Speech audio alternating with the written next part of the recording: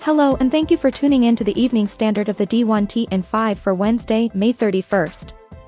Let's jump into today's top stories. IUPUI names Katz, Sapper and Miller Managing Director of Government Advisory Luke Boso as its next AD. IUPUI Interim Chancellor/Executive Vice President Andrew Klein said, "Our athletics program links our campus community and city in countless ways. Luke's experience and his connections across the city of Indianapolis make him an ideal choice to establish Jaguars athletics as one of our state's leading programs for student athletes." Parker Executive Search assisted with the process. ESPN Chairman Jimmy Pitaro acknowledges the expansion and promotion of women's sports programming means the company will likely have to increase its media rights expenditures in that area. Pitaro said, "We know that the more we invest, the more we grow the leagues, the harder it's going to be for us to renew. From my perspective, that's a high-class problem." Disney head of advertising Rita Farrow explains the network estimates it has 1,000 advertisers supporting women's sports, including everything from WNBA to college sports and up-and-coming sports. When negotiations for the next rounds of media rights start, Pitaro plans to make the case that the infrastructure ESPN has built for women's sports, spanning 17 platforms, will support the property's future value. Still, he points out that ESPN will have a budget. Sports Illustrated's Ross Dellinger observes that the Southeastern Conference's most powerful executives have for the better part of a year explored solutions with a goal of managing athlete compensation in a more regulated way if a federal solution is not achieved. During day one of their annual spring meetings on the Florida Panhandle, their Plan B is coming into focus.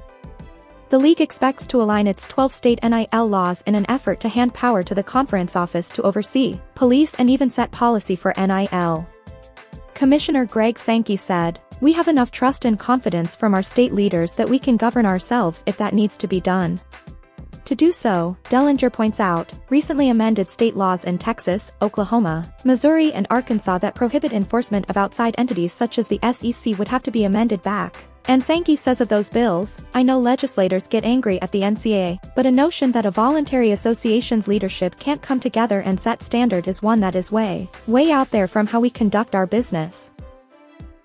Snapdragon Stadium's pro forma did not include an MLS tenant, according to San Diego State AD John David Wicker, who explains the California state system requested a conservative pro forma, so the addition of an MLS tenant is another boost to revenue. Wicker said, "The pro forma was built on 6.5 SDSU football games, so that was it." However, SBJ's Brett McCormick notes the possibility of an MLS franchise was central to the venue's design, and includes a center walkout tunnel that MLS expects in its club's venues. While the MLS expansion team's lease agreement is yet to be made public, Wicker says it's pretty much final. As for the area around the stadium, Wicker says SDSU recently awarded the first residential building contract. Construction should begin in the first quarter of 2024. USA Today's Blake Topmeyer examines what Oklahoma and Texas can learn from Missouri's move from the Big 12 to SEC, and from a football standpoint former Tigers head coach Gary Pinkel offers two pieces of advice. First, he says, tackle to tackle, even the average teams are really good up front.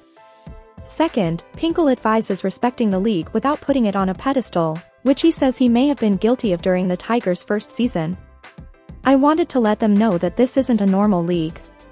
I'm responsible to do that. But, I might have done it too great of an extent."